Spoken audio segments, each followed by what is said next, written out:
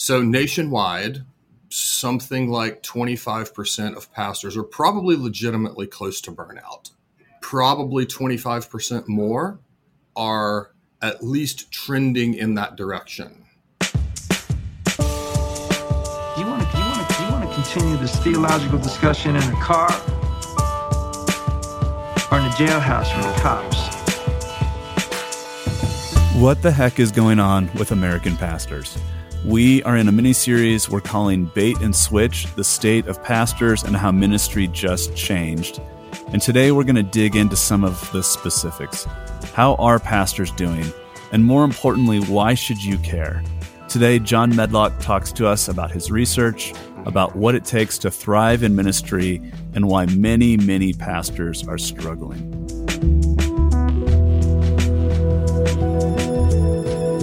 Welcome to Everything Just Changed, where we envision a post-culture war church and equip leaders who just can't even anymore. Join your hosts, Brad Edwards and Bryce Hales, as they help you navigate a shifting cultural context with thoughtfulness and hope.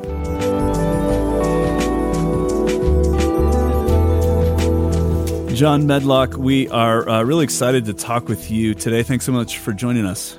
Yeah, thanks, guys. Likewise, excited to be here. Yeah, thanks. So, John, you've been a pastor for many years, and then in the last couple of years, you've transitioned to a new role where you're working for RBI. And for those who don't know, RBI is a denominational agency focusing on retirement and benefits for Presbyterian pastors, but you're also doing research around the health of pastors and their vocations. And so you really took, I think, that role at RBI in order to spearhead some of that research. Could you just give us a brief overview of your study? Yeah, Bryce, I'm happy to. So independently, I'm also a PhD student at Trinity University. And a few years ago, while I was thinking about making this career transition, I was also in a conversation with my PhD advisor and friend, Donald Guthrie, who has done research in the past on pastoral well-being and resilience. And he and I were talking about, basically, we know what it takes for pastors to be healthy. There's probably 20 years worth of good research now on that topic. And you're at the point where all of the parties are kind of saying the same thing. And so the way we're framing this is we know what it takes for pastors to be healthy. What we don't know is how are our pastors doing? In other words, are they doing the things they need to do? And other than anecdotally, it's hard to figure that out. And so it was really a nice coincidence that I was moving to this denominational role right at the same time that we were kind of asking this question. And I realized I have the platform here as an agency of our national denomination to do something like that. And so we designed a research study that was two-pronged.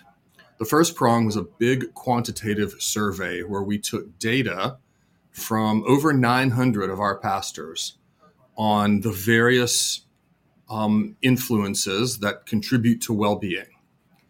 In other words, just to get the baseline, like how are pastors doing in these 7 areas? And then we followed up that quantitative study with a qualitative study where we convened focus groups. And we ended up focus grouping over 90 pastors in 16 focus groups from all over the world. And we did a deep dive into their lives as pastors, asking them to help us understand what's going well for them, where are they struggling, where do they need help, where have they found success, things like that. And then we attempted to take the results of those 2 studies and synthesize them into some kind of meaningful findings. So that's an overview of the work we've done. Okay. Yeah. And so, I mean, just generally, how would you say pastors are doing? Some of the statistics that I've seen you cite seem pretty alarming. 70% of pastors say the demands of ministry inhibit or challenge their own spiritual maturity. 50% of pastors struggle to experience intimacy with Jesus and rarely receive care from his body. That's half of us. 51% of pastors' wives are not thriving due to the pressures of their husband's role. I mean, yeah, Well, that's pretty bleak. Wow. Yeah, especially the first two that you. Well, those are all pretty significant things. Here's what I would say, Bryce. I am not a pessimist. I would say that this is a good news, bad news situation. And here's why I would say that. Our research and the research of a lot of others shows that for the most part, the large majority of pastors actually are really satisfied in their jobs. They have a sense of calling. They have a desire to serve the church and to serve God by loving people and serving people. And they're passionate and engaged and committed. And at the same time, at least in our context, the stats that you just cited are true. And a not insignificant minority of pastors are struggling. So nationwide, something like 25% of pastors are probably legitimately close to burnout. They're depressed, wow. They're anxious, they're suffering physically, they're physically unhealthy. And probably 25% more are at least trending in that direction. So, and the numbers I just gave you came from research that's much bigger than our denomination. That's kind of nationwide, large scale surveys of lots and lots and lots of different churches and Christian traditions. Inside our church, the numbers are a little bit more favorable than that. It's more like 60% are doing pretty well, and then 20 and 20 are really struggling or potentially struggling.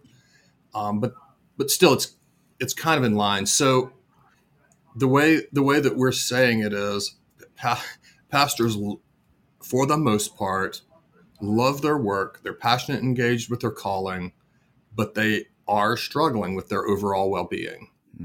So there's no pastor that I know, and myself included, who was like, man, this ministry thing, this is going to be an easy gig.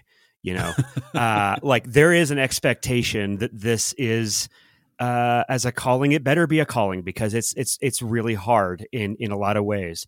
But I didn't hear from peers or friends anything beyond the general difficulties of day-to-day ministry that you'd kind of at least come to expect in ministry. I didn't hear anything more than that until, kind of an uptick around 2015, 2016, but really, especially in the ways that are making, an entire miniseries for a podcast on cultural change a worthwhile endeavor. So how much of what you are describing, either quantitatively or qualitatively, is describing something that's like new versus like this is something that has kind of always been there, but has been made worse or accelerated due to the pandemic or related cultural change? Like, how do we understand the degree to which the kind of worsening picture here is actually a change or just an exacerbation of something that was there already? Yeah, no, that's a good question. So, and it touches on a couple of things. So first of all, what's new here, in my view, for the most part, is the fact that we are now talking about this and studying it and naming it. That's great. I do not believe that any of this there's truly anything new under the sun. And we can talk about the unique struggles of being a pastor if you want, but like that's a given. What's new is that, and I mentioned probably in the last 20 years, there has been an uptick in academic research on this topic. The Lilly Endowment and their desire to fund initiatives that create healthy pastors has been an enormous influence behind that research. They funded a lot of the research. And so what you've seen is, and this is common in lots of fields, academic research bubbling under the surface, growing in its confidence that it's actually onto something, and then finally beginning to break through into the areas of practitioners. And I think that the time frame that you mentioned, that's kind of 20 teens, maybe a year or two or three earlier than you said, but not too far off from 2011, 2012, 2013-ish, is when that happened. It's when two or three books were published that were aimed at practitioners rather than academics. And so that's kind of my take on it. Now, you mentioned COVID, and it's very interesting. Our research, the last time I was on an airplane before COVID hit, I was in Chicago with my research team, and we were starting this project. And so we launched this project in March of 2020. And we really debated, after COVID hit and it was clear that it was a real thing, we really debated, do we want to hold off? And we decided not to, because, well, this is what God has for us. And one of the things that we found doing this project, which took about a year, and so it was a year of surveying, reading responses, and focus grouping pastors during the middle of the worst part of the pandemic. One of the things we found was, and we really believe this, the pandemic didn't cause anything. The pandemic illuminated things. I mean, shone a light on things. It was like the pressure test on the bridge that shows where the cracks already were.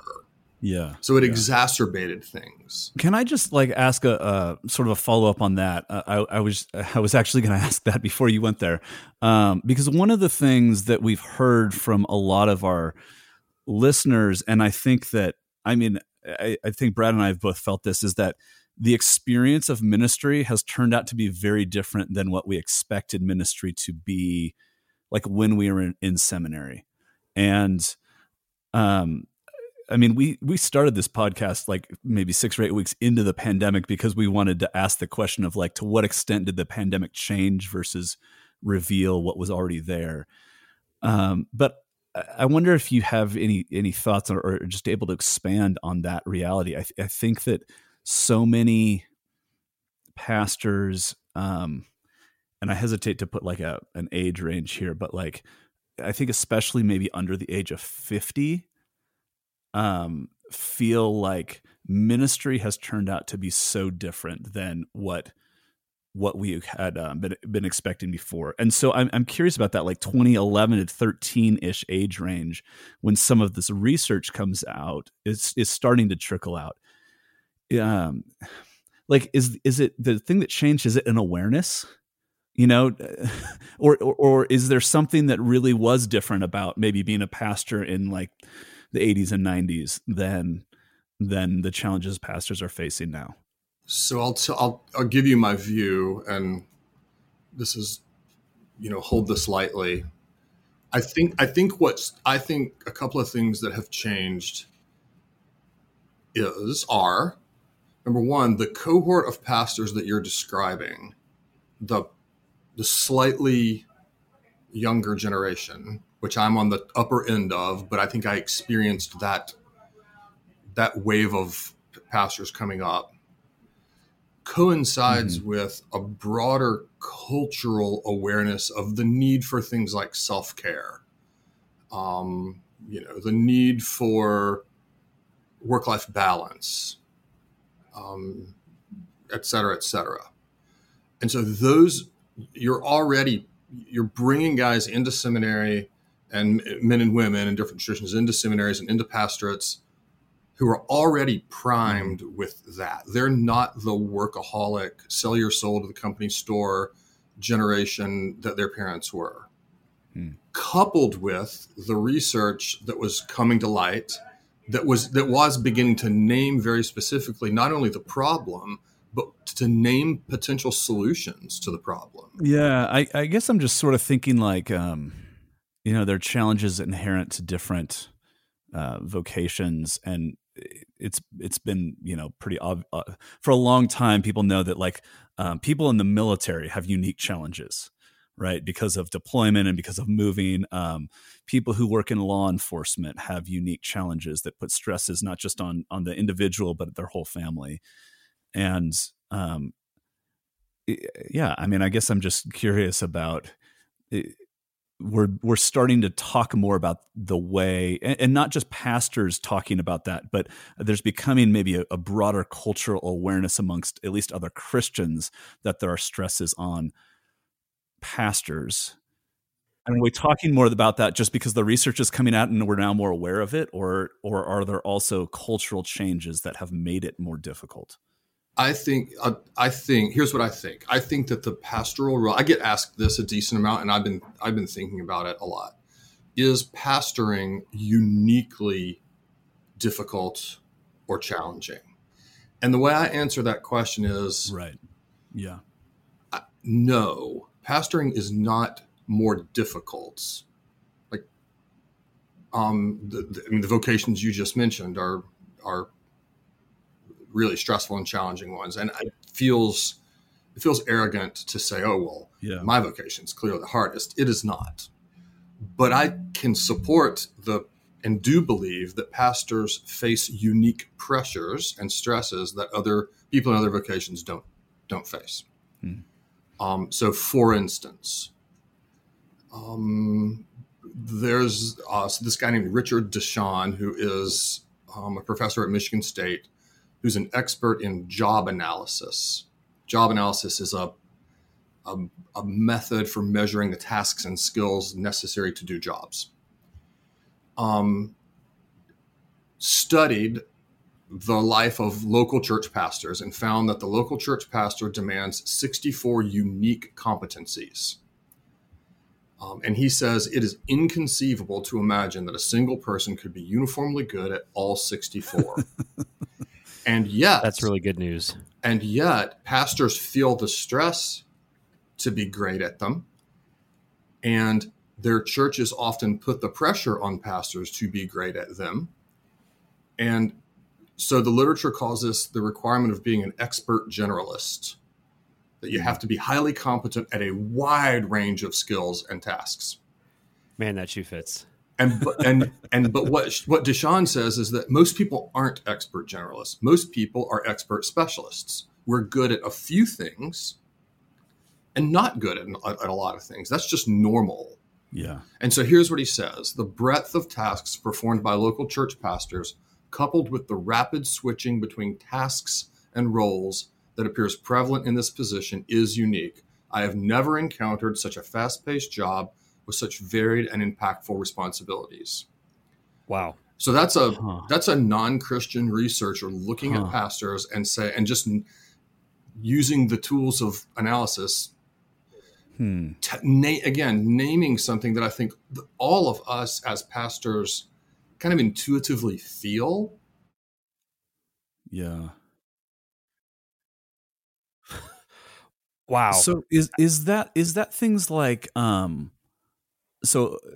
pastors have to lead, they have to be able to stand up and speak, and they have to be moderately competent as counselors, let's say. And if you're a police officer, it's very difficult, but you're saying the range of skills are more similar. So the pastor, and especially, and again, most churches are small churches. Most churches have one pastor, and frequently only one employee, and it's the pastor. So the pastor has to preach, they have to teach, they have to counsel, but they also have to make sure that the liability insurance is taken care of, and they also have to make sure that the sound system works on Sunday morning, and they also have to make sure that the chairs are set up and taken down, and they also have to raise the money, and they also they have to have administrative skills. They have to make sure the bulletin's printed. I'm feeling the need for a nap just hearing you list those things. Yeah.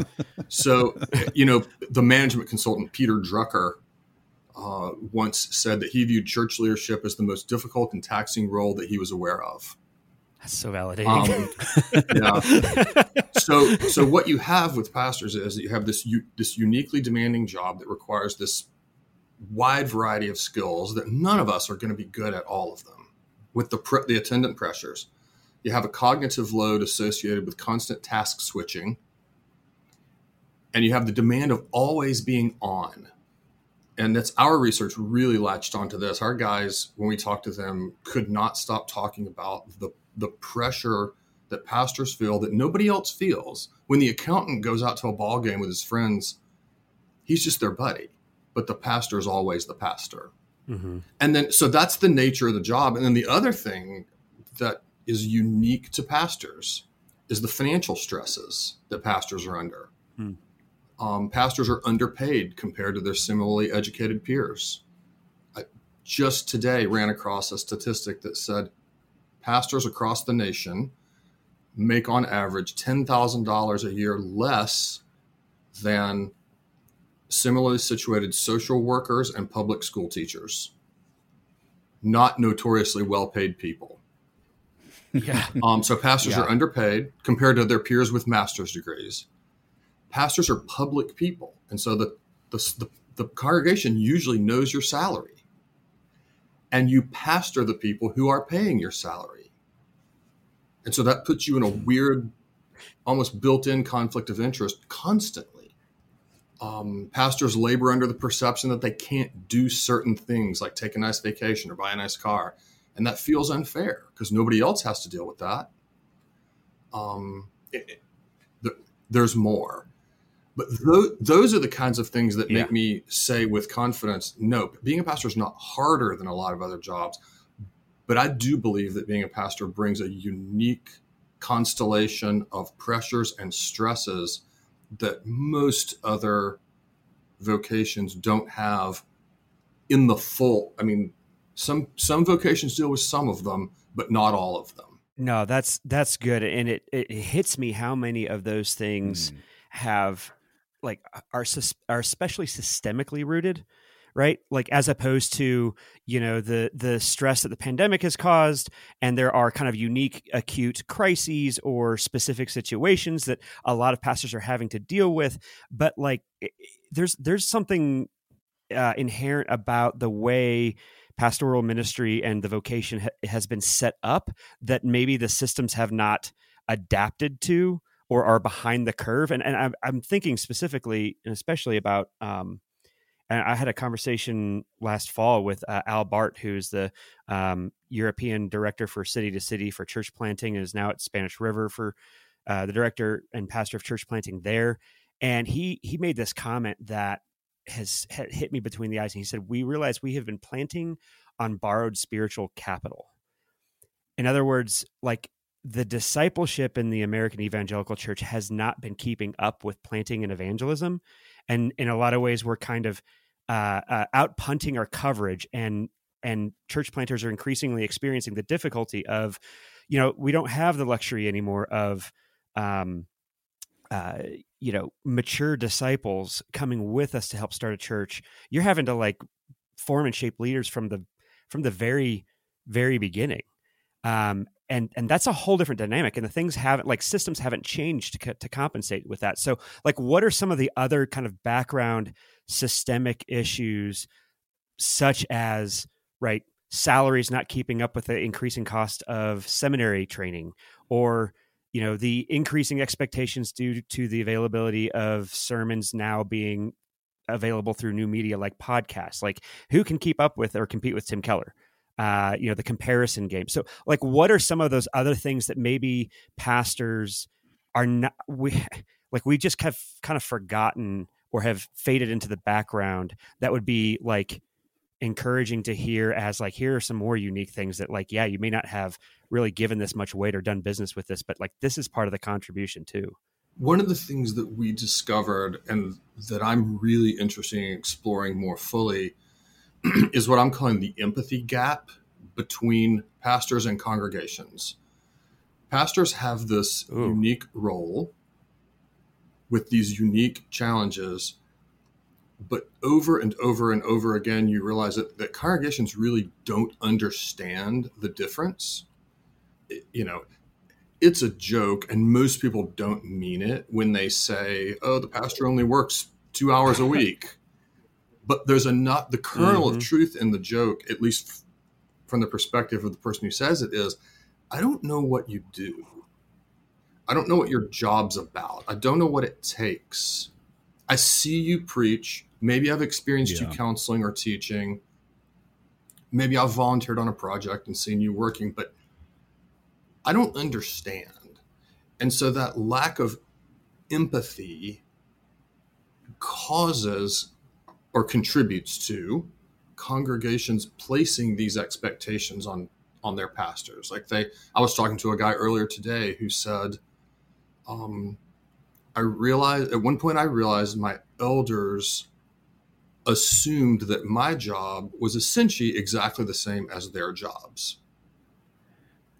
And he said, when I realized that they were making that assumption, I felt like I was in a trap, because here's a systemic issue that relates to a lot of things. And that is that pastors find themselves in the position of pastoring and leading, but also having to advocate for themselves for things like adequate salary and benefits, for things like a job description that places limits on that endlessly receding horizon of potential things that you might have to do, especially as a small church pastor. The nervous laughter of feeling seen. Right. Oh, man. And you're advocating for those things to people who don't understand. It's not malice, and it's not ill will, and it's not that they don't care. It's that they don't get it. We'll get right back to the interview in just a moment, but first, I just want to say it's hard not to feel alone right now. Churches are moving towards extreme positions, and holding the center faithfully puts you in the crossfire. I really hope that Everything Just Changed makes you feel a little bit less alone, a little more sane. A few of us are still here alongside you. So, if you want to make sure that you're staying up with our latest episodes, you should click the link in the show notes and sign up for our podcast newsletter. You'll get an email every time an episode comes out, and hopefully a small reminder that you're not in it alone.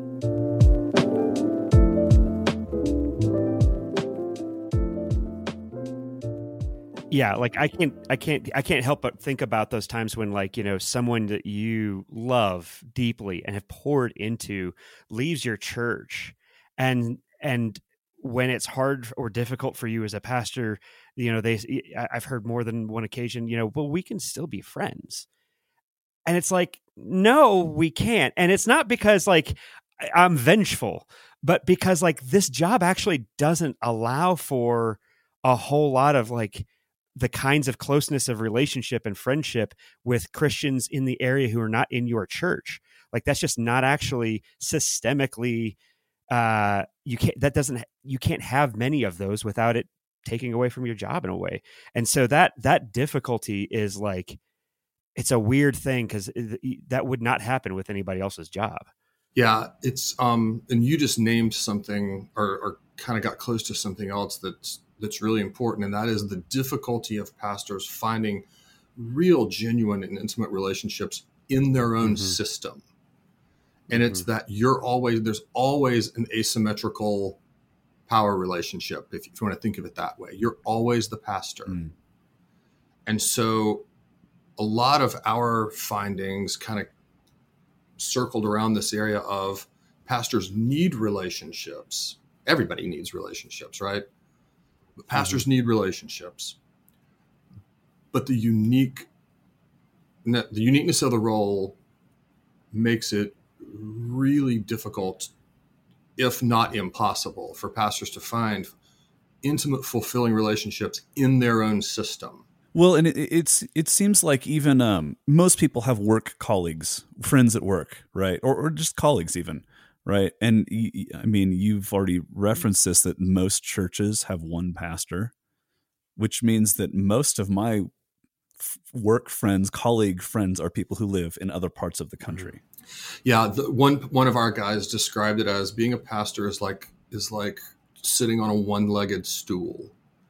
He said most people have most people have a three-legged stool. in their life. They have three big domains of life. They have work colleagues. They have a network of family and friends, and they have a church family. And yeah, those overlap to some degree. But if you're struggling with your marriage, you can go to your church and find a place to process it and get help. And, if you're having trouble at work, you can come home and process it with your family, or go to church, vice versa. But for pastors and their families, and a lot of, let me just say this because I don't want to forget it. Nearly everything that I'm saying applies to pastoral spouses as well. So let's just acknowledge that. But anyway, back on track. For pastors and their families, work and their friend group and their church are the same thing. And so if the pastor is having trouble at work, he can't go to his friends and talk about it because they're his work. And if he's having trouble with his marriage, it's difficult for him to go to church and talk about it because he feels like that undermines his credibility as a pastor. And if he's having trouble with his church, he can't go home and talk about it because his life is so bound up with this. And so he's sitting on a one-legged stool. Mm-hmm. John, I feel like we've kind of been talking about this, but in your research, you talk about three tensions that are inherent in the life of a pastor and unique to the vocation. So could you just kind of maybe unpack what are those tensions? What do those look like? Yeah. When we did our research, what we were doing was researching how pastors are doing in 7 key areas that relate to well-being. But when we begin to analyze the findings and hear what our guys were saying, it became pretty clear that they were articulating what we then called tensions, like tensions in ministry, being kind of the push and pull of knowing that there are healthy, life-giving ways of inhabiting your role and that there are unhealthy ways of being as a pastor, and there's a pull between them. So the first one is the tension of relationships, and we've kind of hinted around at this already. The idea that we need relationships, we were made for relationships. Everybody knows we need relationships, and yet we struggle. I'm reminded of there's an old word picture that is called the hedgehog's dilemma or the porcupine's dilemma. That imagine a group of porcupines on a winter's night, and they need to huddle together to stay warm. And so they come together, but then all they do is prick each other with their prickly pins. And so they move away, but then they're cold. And so they come back together, and then they hurt each other and they move away. That's what relationships feel like to pastors. Pastors need intimate relationship, but it's, for the reasons that we've said before, hard, and some would say almost impossible to find them in the church you pastor, because you can never get too close. And so anyway, that's the tension between isolation and intimate, life-giving relationships. So that's one. The next one is what we call the tension of identity. And so by that, I mean, like, what makes you uniquely you? Who makes you who you are? What makes you a person of worth and value? Where do you find your security and meaning? And the tension here is, do you ground your identity in your role as a pastor, or do you ground your identity in what Jesus has done for you?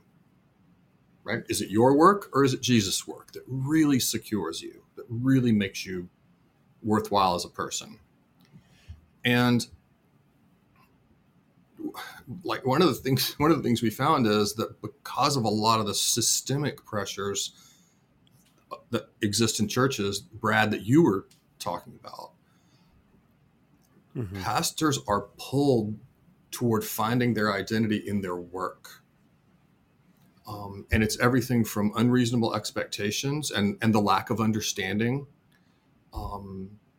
It's things like the never being able to take the pastoral hat off, the always being a pastor. You're a pastor 24/7, 365. And your vocation is bound up with your deepest faith convictions. Nobody else has that. Or if they do, it's recognized as unhealthy. But pastors' vocations are bound up with their core faith convictions. Talk about things like metrics. A lot of our guys said that there's 3 N's: nickels, noses, and new conversions. That if that's going well, then you're going great. But if the budget suffers, if the attendance suffers, things like that, then all of a sudden it's like, it's not just, hey, let's figure out what's going on so we can improve. It's like, who am I as a person? So there's that tension of identity. And to be fair, it's a two-way street. It can be self-inflicted. It can be pride. It can be fear. It can be, the idolatry of performance and success and busyness and things like that. So anyway, that's the tension of identity that pastors find themselves in. And then the third one is what we're calling the tension of systems. This is a little bit abstract, but what we mean by that is just the reality that groups of people in long-term close relationships will inevitably become emotionally connected. That's just how God made us. It's how we're wired up. And what that means is that over time, everybody in the system affects everybody else with the actions they take, the words that they say, the decisions they make, the ways that they do things like manage conflict, make plans for the future. In my office, I have a baby mobile hanging from the ceiling. And everybody in here now knows why I have it, but early on, people would come in and go, "Why do you have a baby mobile hanging from your ceiling?" And I would say, because that's what we are. We're a system. You can't pull on the giraffe without the hippo and the bear and the cat fluttering. And systems says, how do you account for the flutter in your system? Are you self-aware about the fact that the things you do will inevitably ripple out? And are you accounting for that? To the extent that you learn to do that, that's a mark of emotional maturity that will help you become a much calmer and better leader. Man, that is something I feel like you don't hear a whole lot in some of these conversations, because I think we're used to, our news feeds are flooded with celebrity pastors and leaders, and we use the language of platform more than institution. But those systems, what you're describing is that is the institutional part of the church in ways that are more than just the kind of organic community part of that.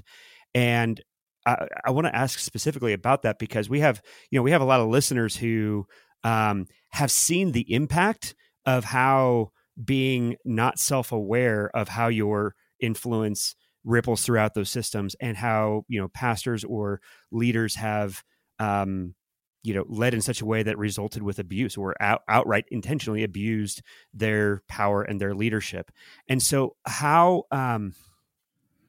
would implementing, the recommendations, and like, what does it look like to grow in that, and why should those who are maybe even fearful of the church or pastors because of the abuse that is so increasingly being visible now, like what would you say to them who are fearful of that? Like, why support and an investment in pastoral health is actually a good thing, as opposed to like rewarding bad behavior? Yeah, no, that's a great question. And boy, that issue really is front and center, isn't it? Oh, yeah. And it's good. I mean, it's bad that those things have happened, but it's good that light is finally being shown on those things. Here's what I would say, and I'm going to get at this sideways, so bear with me. I think it'll make sense. Sure. And if not, you can tell me. No, totally. The first thing is this: why, even if you're not a Christian, or if you're suspicious of the church, or maybe you've been hurt by the church, why should you be concerned about an investment in pastoral well-being? First, I would say this: that healthy churches provide an immense positive impact on communities in general. The University of Pennsylvania did a huge research project trying to ascertain the public value that congregations add to communities. And they considered all kinds of factors, and discovered that on average, a healthy congregation contributes about $1.7 million per year of value to a community. They call this the economic halo effect.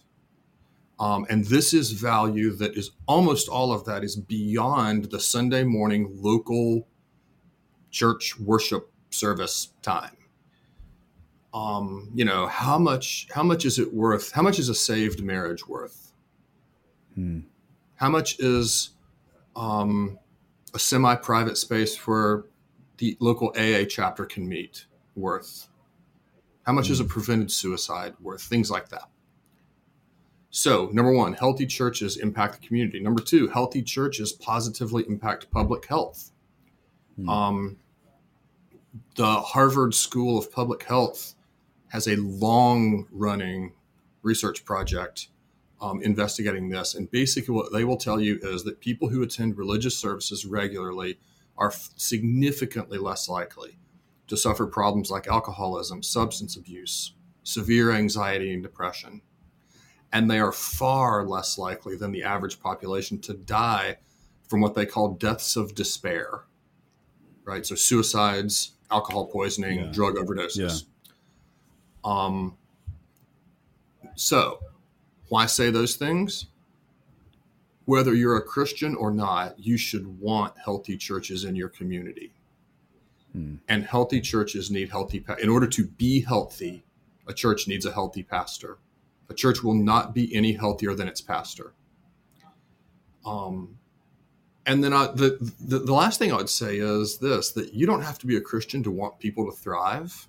Like, I think the humanist in all of us wants people to thrive.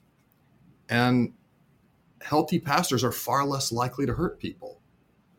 Emotionally intelligent, self-aware pastors who have learned how to handle conflict and who've learned humility are far less likely to misuse their power and abuse their power and hurt people. So I think all of those are compelling reasons that this is a worthwhile endeavor. Yeah. Wow. I mean, honestly, being able to quantify $1.7 million per congregation, I mean, that's amazing. Yeah. So, gosh, so we, in some ways, I feel like we're coming at this from like a negative. So much of this conversation has been from the negative side, but could we maybe switch to the positive? Can you actually tell us, how do you define pastoral well-being? What does that look like? Yeah, it's interesting because when you guys first reached out to me about the possibility of being on, the phrase pastoral burnout was used. And I had to say, well, that's actually not what we're researching. We're researching well-being. And the reason we did it is because of what you just said, Bryce, is that we actually want to approach this from an appreciative standpoint. I'm glad that the burnout stuff is being done. That's great. But our angle is we want to approach this from a positive standpoint. So here is our definition of pastoral well-being. We define pastoral well-being as holistic health that leads to flourishing over time on the hard road of pastoral ministry. That's the one sentence elevator pitch. And then if you ask me the next question, that is, okay, well, then what does a pastor need to do to move toward that kind of holistic health? We, both our research and also kind of springboarding off of other research in the past, have identified 7 what I call well-being influences. And this is the kind of thing that we can say with confidence. We can look at a pastor in the eye and say with confidence, to the extent that you attend to these things, it will go well with you. And so those things are spiritual formation. You mentioned the discipleship gap earlier, Brad, and there's something there about that. So is the pastor's own walk with Jesus. This is that 70% statistic that you quoted earlier, Bryce, gets at this. But so are you attending to your own faith formation? The second one is self-stewardship.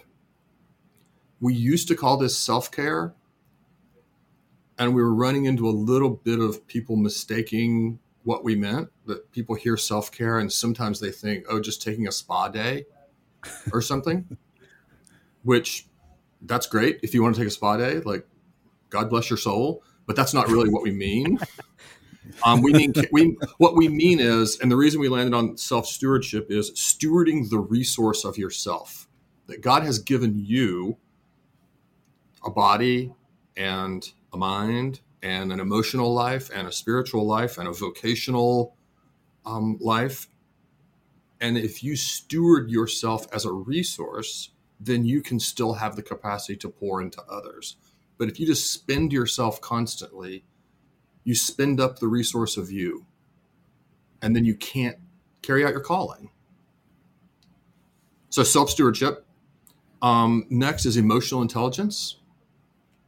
The ability to be self-aware enough to manage your own emotions and not be managed by them, and then to respond appropriately to the emotions of others, to be connected with them but not let them hijack you.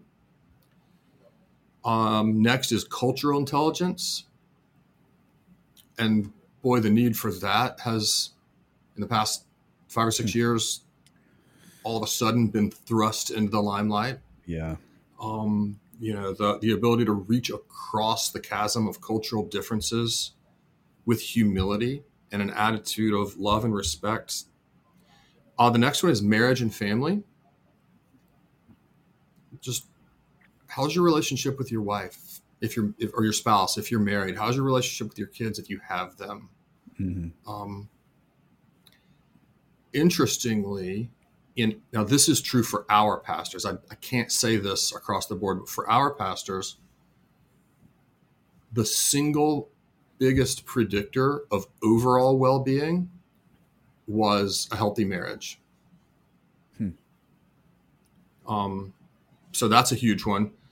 The next one is vocational in nature, and it's leadership and management. Like, do you know how to cast a vision and guide adaptive change toward it? And then do you know how to do the day-to-day just tactical stuff required to run the ship?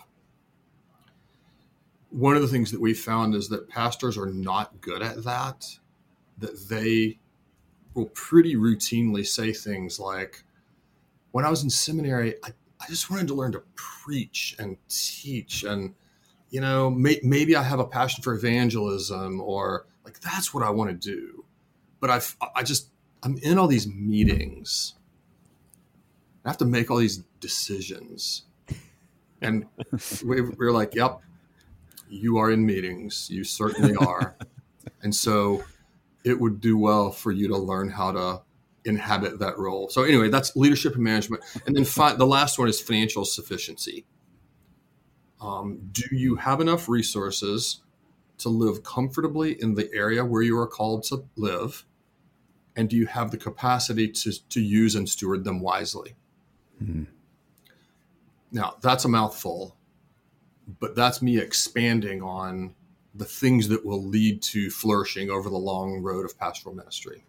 Man, I feel like there are multiple, like, that's so helpful, because I feel like those are all really good categorical anchors that any pastor could just use as an evaluative lens and ask that question, and that helps narrow down this kind of concept of pastoral well-being into something that's kind of actionable. What would you say to churches, like to congregants, whether that's, an elder who, is part of an elder board that oversees a pastor, or just the average attendee on Sunday morning, anywhere and everywhere in between there? Like, what would you say in light of the research that you've done, what would you say that they could do, or what would you encourage them to do, or maybe not do in order to help and support their pastor and help them move toward well-being? Not just like as a help and support in a generic sense, but especially in light of these 7 kind of categories.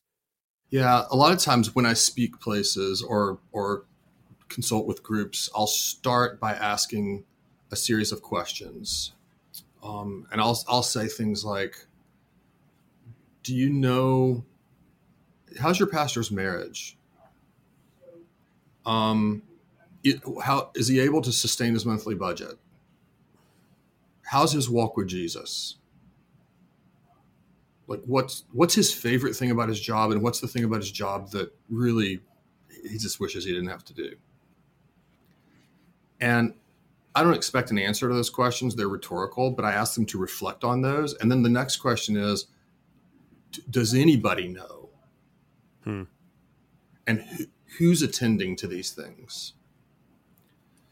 So for the average congregant, I would say figure out a way to learn more about the joys and struggles of actually doing the work of being a pastor. One of the things that I love to do is put our little booklet that we wrote of our findings into the hands of people who are not pastors. You give that to pastors and they look at it and they go, yep, that's right. Yeah.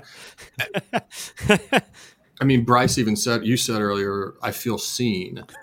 Yeah. The number of times I've heard that from pastors in the past year or so is beyond counting. And I'm glad for that. I want pastors to be seen. I want them. I mean, again, I'm a denominational agency, so I care about all pastors, but especially our denomination, the ones I have some influence over. I want them to know their church cares about them. Mm-hmm.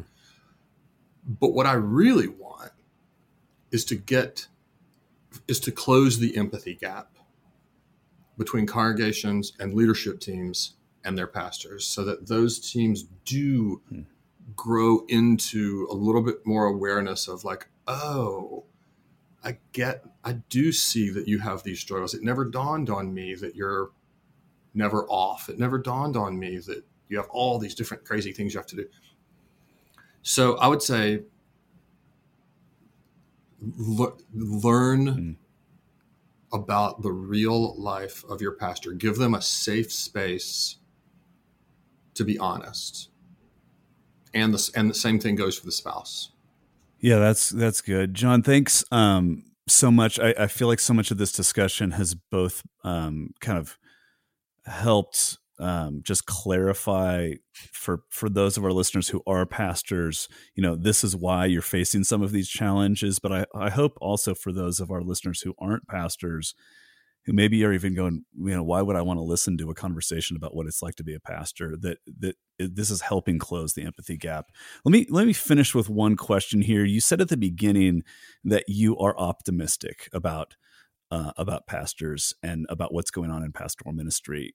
Could you just, as we've finished, help us understand what is giving you hope as you think about the well-being of pastors? Yeah, a couple of things, Bryce. And the first thing that I've already said, but I will reiterate because I really believe it's true, is that I do not find, and I've talked to a lot of pastors in the past year to year and a half, I don't find a sense of despair. I don't hear guys en masse wanting to quit and go sell insurance. I hear a group of people who are genuinely committed and called to a unique and joyful and challenging vocation, who are fairly eyes open about it and want to figure out how to make it work. Like, not many pastors truly want to fail. And I that's not really the right way to say it, because nobody wants to fail, but I mean, they don't really deep down in their heart, they did it because they love the church and they still love the church. They did it because they love Jesus and they still love Jesus. I hear that over and over again. So that gives me hope. Mm-hmm. It gives me hope that we are now having this conversation. It gives me hope that, just me, just little old me, doing the things that I do here in our denomination, have had many opportunities to have conversations with leadership teams and congregations, and I've seen them realize how they can care for their pastor better. And so in the same mindset that I believe in general pastors are passionate, committed, and love their callings, I also believe that churches really do love their pastors and want to care for them. And I believe the empathy gap is not intentional or malicious. It's just a lack of, the uniqueness of the role is such that it's hard to apprehend. But when given the opportunity, I've seen congregations do it. So, that's awesome. Those are things that give me hope. Yeah, man, that's great. John, thanks so much for sharing with us today. But even more than that, thanks so much for the research and work you're doing to just help clarify and some of the issues around pastoral well-being so that we can hopefully move in that direction. Thank you so much. Oh, yeah, my pleasure. Thank you, guys. Enjoyed it a lot. Man, that was good. So, Bryce, what just changed for you as a result of this conversation with John? So I have a feeling we're both going to be putting our finger on the same thing here, but the University of Pennsylvania study about the average congregation adding $1.7 million of value to their community is so fascinating, because I was thinking, and we mentioned this, I mentioned this to John, but when I was a college pastor doing ministry on a university campus, I often thought about, we're adding value to the college experience that the university is not paying for. But I didn't have a way to quantify that other than just, I knew what our annual budget was. But what I appreciated what John was pointing out, that this study is revealing, that, the mental health benefits that come from a person's involvement in a healthy church, or the stability of marriages that, don't end in divorce because people are involved in a church, or, just all of those. I think every pastor hopes that they're doing, providing a positive social benefit. And that's not necessarily maybe the reason why we do go into ministry, but gosh, it's a great fringe benefit. And to see that quantified, $1.7 million for the average congregation, far exceeds the annual budget of most churches. That's got to be 3 or 4 times the annual budget of the average church. At least, that's really cool. It's really interesting to see that. Yeah, no, I think, my takeaway too was just in the way that what you just described actually exposed and realized how kind of materialist, even as a pastor, I can see the world through. And what I mean by that is, like, when you think about the benefits of a church and a community, well, yeah, of course it benefits the people who are members of a church or who are part of that church in some way. But part of what he was describing in terms of the economic halo effect of a church's presence in a community goes way beyond that. And we've been talking about that this whole time we've been doing this podcast, about the importance of institutions in a community and how that affects intangibles, but also has a ripple effect in the way that, someone's generosity being cultivated within a church is going to have this heart transformative impact on their posture toward opportunities to be generous outside of the church and in the local community. Yeah. And I think so much of the conversation around, pastoral well-being, being and health is, for pastors, like, we understand the importance and need of, for the sake of survival and longevity in ministry. But I think there's something about, hey, this isn't just about you getting healthy in a way that you may worry sounds or feels or is selfish.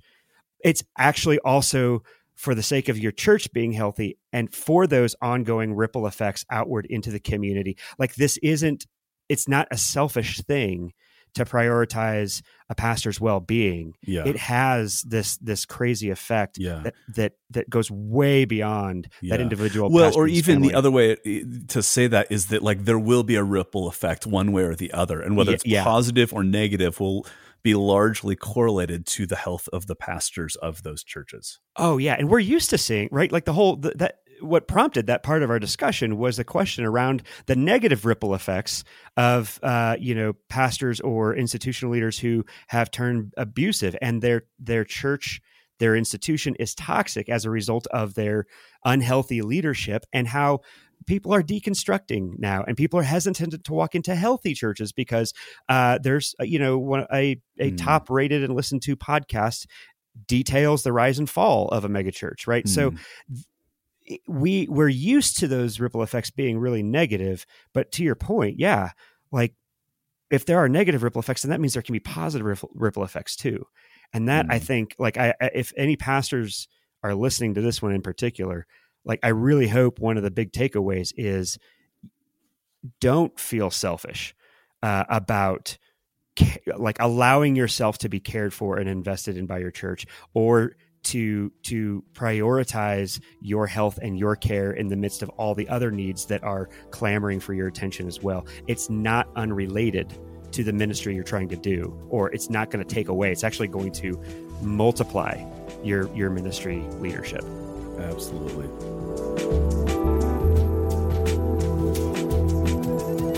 Thanks for listening. If you found Everything Just Changed compelling, please rate and review the show so that more people can find it. The podcast is hosted by Bryce Hales and Brad Edwards. It's edited by Nathan Michelle. Theme music is by Deanie Rankin, and David Rigel designed our logo. We look forward to talking to you next time on Everything Just Changed.